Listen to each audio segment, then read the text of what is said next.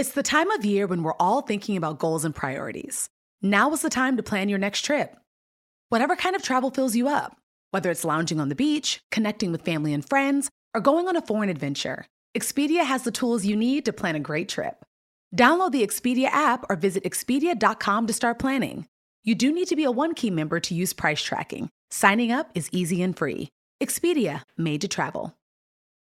We've all been there. You have a question about your credit card, you call the number for help, and can't get a hold of anyone. If you only had a Discover card. With 24/7 US-based live customer service from Discover, everyone has the option to talk to a real person anytime, day or night. Yep, you heard that right, a real person. Get the customer service you deserve with Discover. Limitations apply. See terms at discover.com/creditcard. I'm Oprah Winfrey. Welcome to Super Soul Conversations, the podcast. I believe that one of the most valuable gifts you can give yourself is time. Taking time to be more fully present. Your journey to become more inspired and connected to the deeper world around us starts right now. Please welcome Jordan!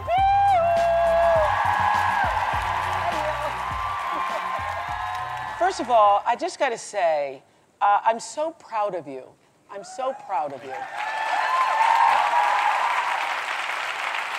And the reason I am is because that was a bodacious thing you wrote and directed, and I just think to have the courage. First of all, a lot of people have a vision and an idea, but to have the courage to follow that through, and then to walk into a studio meeting and say, this is the movie I want to do. Were you a little scarred? I mean, it's so many, there were years put into conceiving the movie. Yeah. And, but I didn't necessarily ever realize that it would actually ever get made. Yeah. So at the point when I pitched it and I said, let's make this movie, it was kind of like a, uh-oh.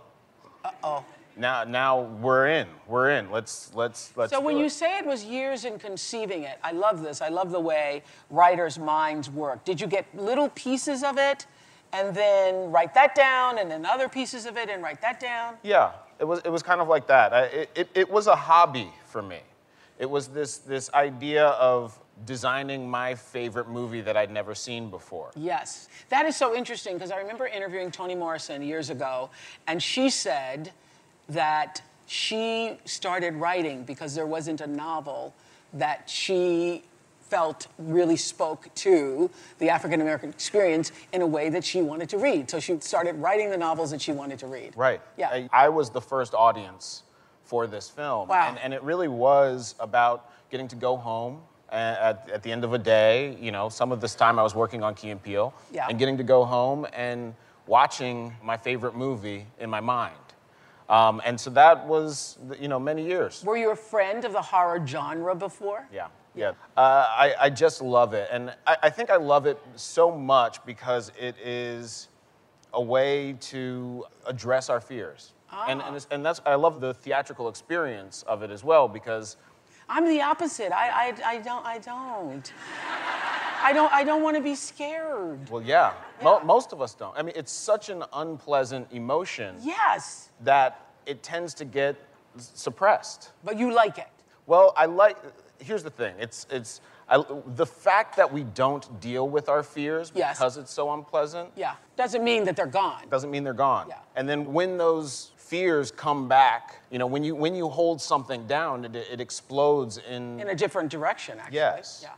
So I feel like horror movies and the experience of going to a theater and sitting with a family that is the audience and going on these rides together is kind of the safest place to experience our fears. And I feel like we kind of make personal progress by not turning our backs on our own fear. Okay, I get that. So you made this movie, you got the money together. I read that it was like $4.5 million, or let's say $5 million. Let's just say $5. Let's just say $5 million. You get the $5 million. And, that's a significant amount to have to get people to support you on. But then the box office keeps growing and growing and growing. Please tell me you got a nice back end that you're going to get that money, right? Yeah, sure. Sure. What's back end? Because everybody keeps saying, oh my God. So here's the thing. You had no idea at the time that it was going to be explosive in terms of a cultural phenomenon. This is the moment I was not prepared for. This is it. Thank you. That's so nice of you. I did know something big was going to happen. I thought there was a chance I'd get run out of the country. But I did know that certainly the black audience had been asking for this movie. Yeah. And been waiting for this movie. Yeah. So I knew that... Those of you who are white, you should go and see it with a black audience. It's true. Because Gail said she had seen it like at a screening or something, and then she went with a black audience, and it's a completely different experience. Yeah. They're like, kill the bitch right now. Kill the bitch.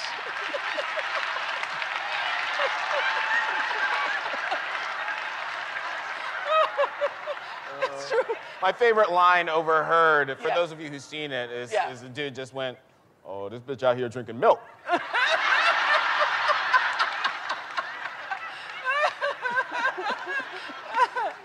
Which I understand also means something, right? The drinking of the milk versus and the eating of the cereal separately. Yeah, there's a sort of aesthetic play of the Fruit Loops being this colorful bowl separate from the glass of milk. Yeah. There's, I would not have gotten that had Gail not explained that to me. I mean, there are some things that I probably would have missed had I not had having some. I think one of the reasons this movie found so much success is because it's a fun movie to watch with somebody who hasn't seen it. Yes. Because you just can kind of be like, Which I watched with Gail, who was doing that. Just looking at you. Go, important part coming up right here. No, Gail. Gail. Important part coming up right here. Don't miss this. That's great. So all of this talk about it, and now Oscar nominations. Where were you when the nominations were being read? I was at my house. Yes. I live in Los Feliz, California, in Los Angeles. And it's one person from Los Angeles in the house, thank you. I was being kind to myself. Yeah. Didn't wake up and, didn't set the alarm to... But you got to get up at 5:30 in the morning if you Yes. play. Yeah. And it wasn't the time, it was the emotional distress of watching. So there'd always been so much talk about it. And I have to say, honestly, I was just hoping for you. I really was just hoping for you. You're the one I really wanted this year. And so I was satisfied. I was happy with the first nomination. Yeah. I was happy with the first one, which was screenplay. Yeah. Yeah. Everything begins with the words. And I was like, yes! Good. Yeah. Yeah. So what did you do when you first heard that? I woke up by like 5 minutes after it was all done, so I got it all at the same time. Yeah. Which was very strategic, because I didn't want to, torture myself by waiting on the thing. I very quickly started crying. Really? Oh. Okay, so, because you all know, he got Best Screenplay, Best Director, Best Picture. Best Picture. The first African American to be honored with the trifecta there. Yes. So screenplay comes up. You're happy? I'm happy. When I found out that Daniel Kaluuya, the lead in the film, got nominated. Yes, I know. That's when I was, tears started streaming down my face. But you're crying for him. For him. Yeah. It's such a conflicting process, sort of this awards thing, as you know, where it's hard to be celebrated. It's hard to celebrate your own work when you feel like you need to do more work. And I should be writing now. Well, you also put yourself in this position of, just being able to do the work is such a gift, to be able to have that expression for yourself. But then to have other people recognize, not just through the box office, which is the best recognition possible when you all go to see it, but to other people to recognize that there's something else here, that there are layers of goodness here. Yeah. There's layers of artistic expression here in the writing, in the directing, and also overall as best picture. It's remarkable, and the moments after I realized this was really happening, I had this overwhelming sense of that this thing is bigger than me. And this is bigger than this work. And when I was maybe 12 years old or something, so Whoopi Goldberg won for Ghost, Best Supporting Actress. And I remember watching that at home. Yep. Fantastic performance. And feeling, for many reasons, going into it, feeling like she was kind of the underdog. It was a comedic role. And I remember she got on stage accepting her award and said, something to the effect of, for everybody out there who thinks you can't do it or doubts yourself, or, I don't know if she said it, or this is what I got, or looks like me and feels like there are walls and ceilings. So she was speaking to you. She was speaking to me. Directly She said, to your heart. You can do it. Yeah. You can do it. And I internalized that. And when the news came that I was nominated, I immediately thought of that. Of Whoopi? Of in Whoopi. That moment? Mm-hmm. And that moment, and I thought of, wow, this is now about all the people out there who this is sending that same message to. You can do it. That you can do it. You can do it. If you put enough love towards something. Yeah, I believe that. It will work. Yeah. And, brains help too. Yeah. But I think it's love, and also what you just expressed, that you've always appreciated the horror genre. I think you don't get to be truly successful and experience it on the level of joyousness unless it's coming from an authentic place. It's coming out of something that's really real for you. Don't go anywhere. More to come after this short break. No two travelers are exactly alike, and that means no two trips should be either. Texas' vast landscape of cultures, regions, destinations, and activities allow for an infinite number of different travel experiences. Are you a beach person? Well, you'll be having fun under the sun with Texas' 350 miles of coastline. If you're more of a rugged vacation type, there are campgrounds, hiking trails, and state parks galore. And foodies can't get enough of Texas' world-famous barbecue and Tex-Mex. Enjoy live music, visit internationally recognized art museums, and check out thrilling cowboy experiences. And now, Travel Texas offers a one-of-a-kind online trip builder that allows users to generate a custom, visually led trip matched to their unique interests. Visit traveltexas.com/getyourown to get the only trip to Texas that matters, yours. That's traveltexas.com/getyourown. Did you know that it's Asian American and Pacific Islander Heritage Month? Macy's is highlighting some really cool AAPI-owned brands right now, like Cardon, Kaja, Amelia George, and Hey Meave. Plus, you can help to support college access and student success when you donate online or round up in-store to APIA Scholars. APIA is the nation's leading nonprofit organization devoted to the academic, personal, and professional success of Asian American, Native Hawaiian, and Pacific Islander students. Shop Asian American and Pacific Islander-owned brands at Macy's.com or in-store.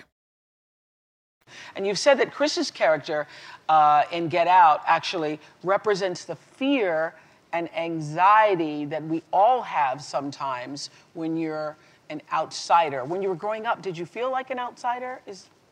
Yeah, I had a really amazing support system, amazing family, a single mother who is here tonight somewhere. I don't know. Single mother! I don't know. There she is, okay. Mom. So I got so much support. At the same time, I did feel like an outsider. I identified with the outsider. It's hard to know exactly why, but I think part of it is connected to racial identity. Mm-hmm. I'm mixed, and there's part of the mixed experience especially early on, it's kind of confusing. You're trying to figure it out? And the world's trying to figure you out. Yeah. The world is trying to put you in a box. A box. They're literally, asking you to check on the standardized test when you're 6 years old. What are you? Mm-hmm. White, African American, whatever, other. So in the beginning of my school tenure, I put other down. As I grew up and as I got older in elementary school, I began to identify as African American. Which was comforting to me because it's what I am. I'm a black man, and yeah. You get applause for being a black man. Applause for being black. That's why. Well, but the whole thing made me set me on this trajectory of exploring and examining what it means to be black in this country. So did you at some point go to your mom, your white mom, and say, Mom, I'm a black man? I don't think it ever was that dramatic. Wasn't? She probably would have giggled at the man part, I'm guessing. Mom, I'm a black man. Yes. I'm a black man, Mom. The first movie I ever saw in a theater, very young, was a revival of Showboat. And so my father wasn't around. A good amount of my African-American experiences growing up were through cinema. So the movie Glory was very meaningful to me. The One Tear. The One Tear. Yeah. Which I think is connected, actually that moment of Denzel Washington with this defiant tear is, I think, connected to the same reason the now iconic image of Daniel has resonated. There's this... Well, now. Yeah. There's a connection. There's a connection. Okay. I think there is a sort of deficit or a lack of images in pop culture where black men are allowed to be vulnerable, where we're allowed to be afraid, where we're allowed to show fear. And that, the fact that everyone latched onto that, to me, is also connected to the fact that our fears, the injustices surrounding blackness in America aren't being heard. They're being silenced by a sort of systemic failure. And what you did with this film was allowed audiences to experience rooting for the black guy, even though normally, under other circumstances, they might have not been rooting for the black guy who ends up doing what he does in the film.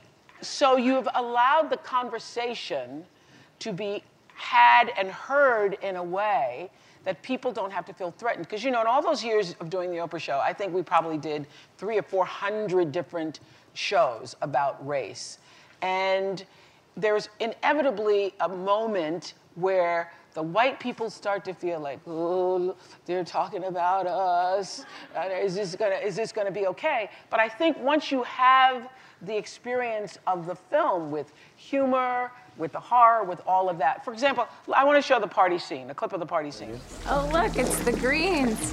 Gordon and Emily, this is Chris. Chris, this is Gordon and Emily Green. Chris, nice to meet you. Nice to meet you, Chris. Nice to meet you indeed. Oh, that's quite a grip. Thank you, you too, man. You ever play golf? Once, a few years ago. I wasn't very good. Gordon was a professional golfer for years. Oh, you kidding? Well, I can't quite swing the hips like I used to, though. But, I do know Tiger. By the way, I would have voted for Obama for a third term if I could. Best president in my lifetime, hands down. Interesting, because anybody who's grown up black in a lot of white situations, I went to, when I was in Milwaukee, I went to school, Nicolet, hello, Nicolet. And did you go to? Yeah, anyway, Nicolet High School, and I was one of 2 black kids in the school at the time. And every time I'd get taken to somebody's home, they would always ask me, their parents would always ask me if I knew Sammy Davis Jr. And after a while, I just started saying, yeah, he's my cousin.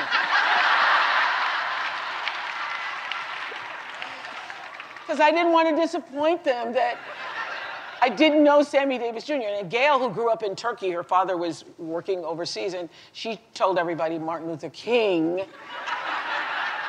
Gail King told everyone Martin Luther King was her uncle, Uncle Marty. No, Uncle Marty? Uncle Marty. And got in trouble because her father came to school one day and the teacher said, oh, we're so sorry about what's happened to your brother being jailed. And he's like, you talking about my brother Alfred? I don't know. Anyway, so everybody has been in that experience, right? That come from a real experience. Yeah, and this is I think part of the experience I had never seen portrayed in film. Nope. And there was this feeling I had while coming up with this that all I know is there are horror movies that explore every real world horror. Yeah. except this one, save for maybe Night of the Living Dead, which does it in a very allegorical way. But the fact that the modern African-American experience and our fears and our horrors and our uncomfortable interactions in the form of that expression, to me, just meant there's a missing piece of the conversation here. Yeah. And I think what happened with this scene, where the microaggressions are the horror and the creepy thing, is, Black people would say, look, hey, finally. Yeah. Thank you. Yeah. That's my life story. Yeah. And the white people would say what? Have there been different responses? Sometimes I get like it made me wonder, have I done that?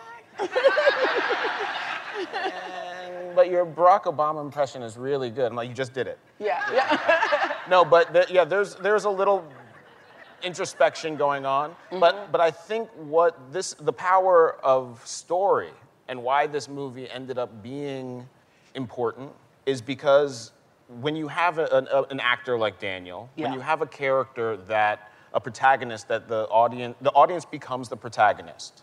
So this was a way for, I think, a lot of white people to experience the world through the Black perspective. And you white people watching the movie don't identify with the white people in the movie. You identify with Chris. Which means you've already done something really important and valuable. Yes. That means... Yeah. Yes. So I remember there was this headline in the New Yorker that said, can a film be too inflammatory for its own good? And I understand you were, in the beginning, somewhat skeptical that the studio might not actually release the film, right? Yeah, every step of the way, I held this idea that there's a good chance someone's going to step in and say, nope, you can't do that. You've gone too far. For all the reasons why we haven't seen this movie before, all the little checkpoints, the racist notion that a movie targeted to an African-American audience with violence in it could incite violence. The fact that there really aren't very many white characters that aren't evil in the movie, I thought could be a reason that this wouldn't make the final release. This episode is brought to you by PNC Bank. Some things should be boring, like banking. Boring is safe and reliable. You don't want your bank to be entertaining. Entertaining is for podcasts with inspiring celebrity guests, not banks. PNC Bank strives to be boring with your money so you can be happily fulfilled with your life. PNC Bank, brilliantly boring since 1865. Brilliantly boring since 1865 is the service mark of the PNC Financial Services Group, Inc. PNC Bank, National Association, member FDIC. The next generation of influential Black voices can be found on NPR's new collection, Black Stories, Black Truths. Black Stories, Black Truths is a celebration of Blackness from NPR. Each of NPR's Black voices are as distinct, varied, and nuanced as the Black experience itself. In the Black Stories, Black Truths collection, you'll hear stories of joy, resilience, empowerment, and creating world-shifting things out of struggle. Every episode is a living account about what it means to be Black today, told from a unique Black perspective. From Bobby Shmurda to The Wire, Michelle Obama to reparations, there's no limit to the range of Black stories, Black truths. Black perspectives haven't always been centered in the telling of America's story. Now they are the story. In NPR's Black Stories, Black Truths, you'll find a collection of some of NPR's best podcast episodes celebrating the Black experience. Stories should never be about us without us. Listen now to Black Stories, Black Truths from NPR, wherever you get podcasts. Was there something you wanted to put in the movie, but were too hesitant about going all the way there, although you went pretty far all the way there? Well, I shot another ending. I don't know if you know this. There's another ending. I do know this. That's why I'm asking. I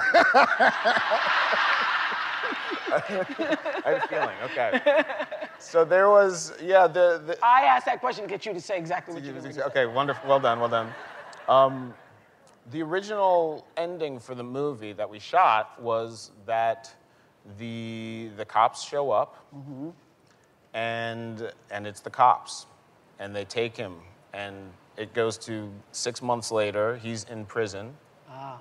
His friend Rod, who's been with him the whole movie in spirit. Yay, Rod. That is a great actor. Little Rel Howard. So believable. Yeah. Can I tell Little Rel Howery that you Please said tell he's a great actor? Yes, please, Okay. please, yes. Now he has to do every movie I ever ask him to do. So great. Yeah, he really is in a fantastic stand-up comedian. We all know that guy. We all know that guy. Yeah, he was the person who, when he came in, it was like, that's the guy I wrote. Yeah. And you can tell, you can feel it. He is us in the movie. Yep. But the original ending, he shows up after, not showing up and saving his friend, and he's trying to solve the case. Yeah. Sort of retroactive. I'm so glad you ended it the way you did. Aren't we glad? Because we just wouldn't be able to take, that would have been too much. Yeah, I agree. And the climate that I wrote the movie in was the Obama era. Mm-hmm. And the movie was meant to address this post-racial lie, this idea that we're past racism. And so I wanted the ending to be a dose of sobering reality as to what would happen at the end of this movie. By the time the movie was ready to go and I had that ending shot, there had been more conversation about race. There had been, Black Lives Matter was bringing attention to racial injustice. Trump was starting to roll. And so it really felt like people needed a hero and needed, for me to help fulfill the escapism of the movie as well. Mm-hmm. Do you feel, though, it's so interesting because I remember reading this article as I was ending my show, and it was an article in Vanity Fair about Michael Jackson, and his friends were commenting saying he did Thriller and then spent the rest of his life chasing Thriller. And even though he sold 20 million albums from Bad, or 40 million, whatever the number was, he was comparing everything in his life still to the end, to Thriller. So how do you now avoid the trap of your first film, first directing, first written, becomes this phenomenon? Now that you mention it, I don't know. Yeah. I will continue to make the movies that I want to see. Yeah. First. If I want to see it, I have to have trust that other people will. And if they don't, I have to accept that that's what it is. Yeah. But for me, the biggest reward of all of this, for me, besides this right here, has always been the fact that I get to make another movie. So I don't want to let that become an unpleasant experience because this one was so successful. Yeah, so you don't feel the pressure at all? No, I don't feel it too extreme pressure. Yeah, because I think that what you just said is the value of why we're having these conversations. You do the work that you want to see.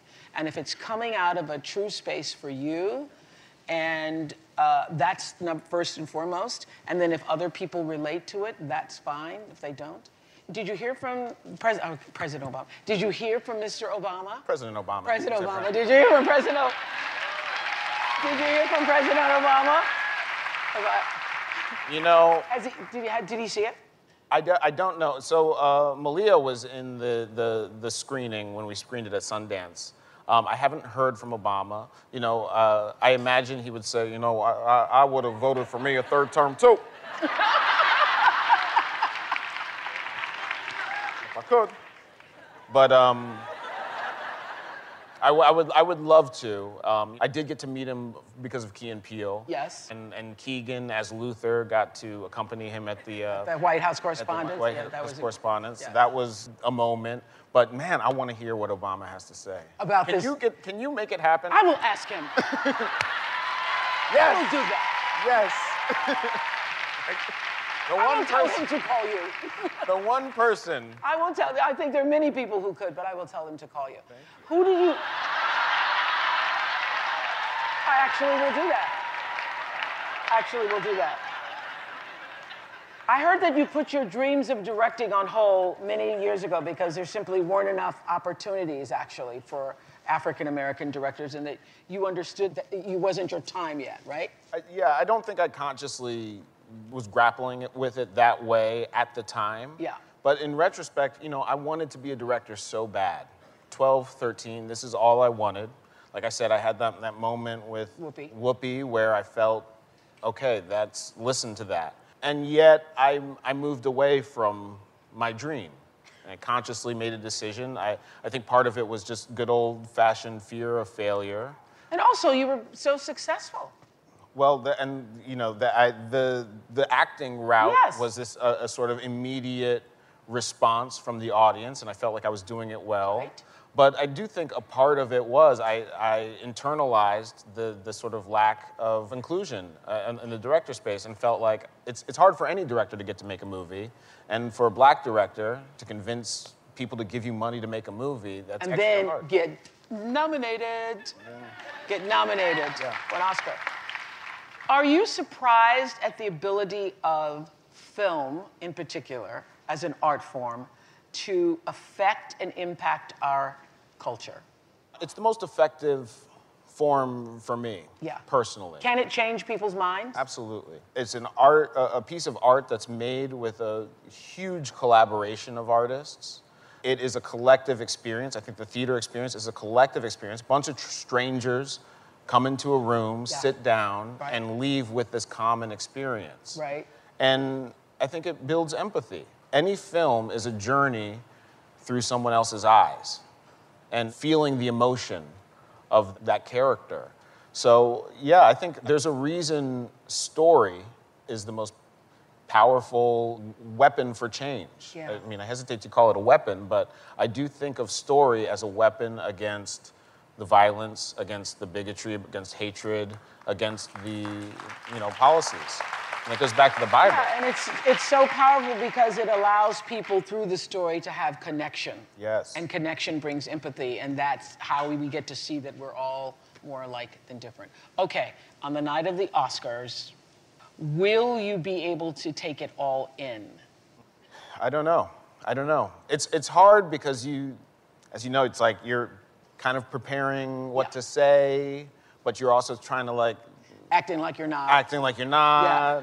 But you want to be prepared so you don't get up there and just But I'm going to make the decision to enjoy myself. Have you been able to enjoy it thus far? Have you been able to take it in? Have you been able to receive how the audience, all of them, how the audiences have received you and this film? Have you been able to receive it? It's easier sometimes than it is others. Mm-hmm. Because there's a bit of attention that almost feels unnatural. Do you know anything about that? A little bit. Part of it feels unnatural. Part of it makes you grapple with this idea of okay, don't watch your own jump shot here. Don't drink your own Kool-Aid. Mm-hmm. And so it's hard when there's this. Well, let me just say something to you, because I've been through a little bit of this. And I would say the fact that you are at a space in your own heart where you can say to your ego, don't believe your own jump shot, means you're already there. Just to be able to ask the question means you're grounded enough to know. Thank you. You're doing all right. Thank you. You're doing all right. And I just wish you the very best. We're all going to be rooting for Get Out. Thank you so much for this time in the conversation. Amazing. You're there. I love you. You're already there. Love you back. Thank you. You're already there. I'm Oprah Winfrey, and you've been listening to Super Soul Conversations, the podcast. You can follow Super Soul on Instagram, Twitter, and Facebook. If you haven't yet, go to Apple Podcasts and subscribe, rate, and review this podcast. Join me next week for another Super Soul Conversation. Thank you for listening. Spectrum One is a big deal. You get Spectrum Internet with the most reliable internet speeds, free advanced Wi-Fi for enhanced security and privacy, and a free Spectrum Mobile Unlimited line with nationwide 5G included, all while saving big. For the big speed, big reliability, and big savings you want, get Spectrum One. Just $49.99 a month for 12 months. Visit spectrum.com/big deal for full details. Offer subject to change. Valid for qualified residential customers only. Service not available in all areas. Restrictions apply. Life is a highway, and on it there will be many chicken sandwiches. But there's only one McCrispy. So go ahead and hit the turn signal if you know about this juicy gem of a detour.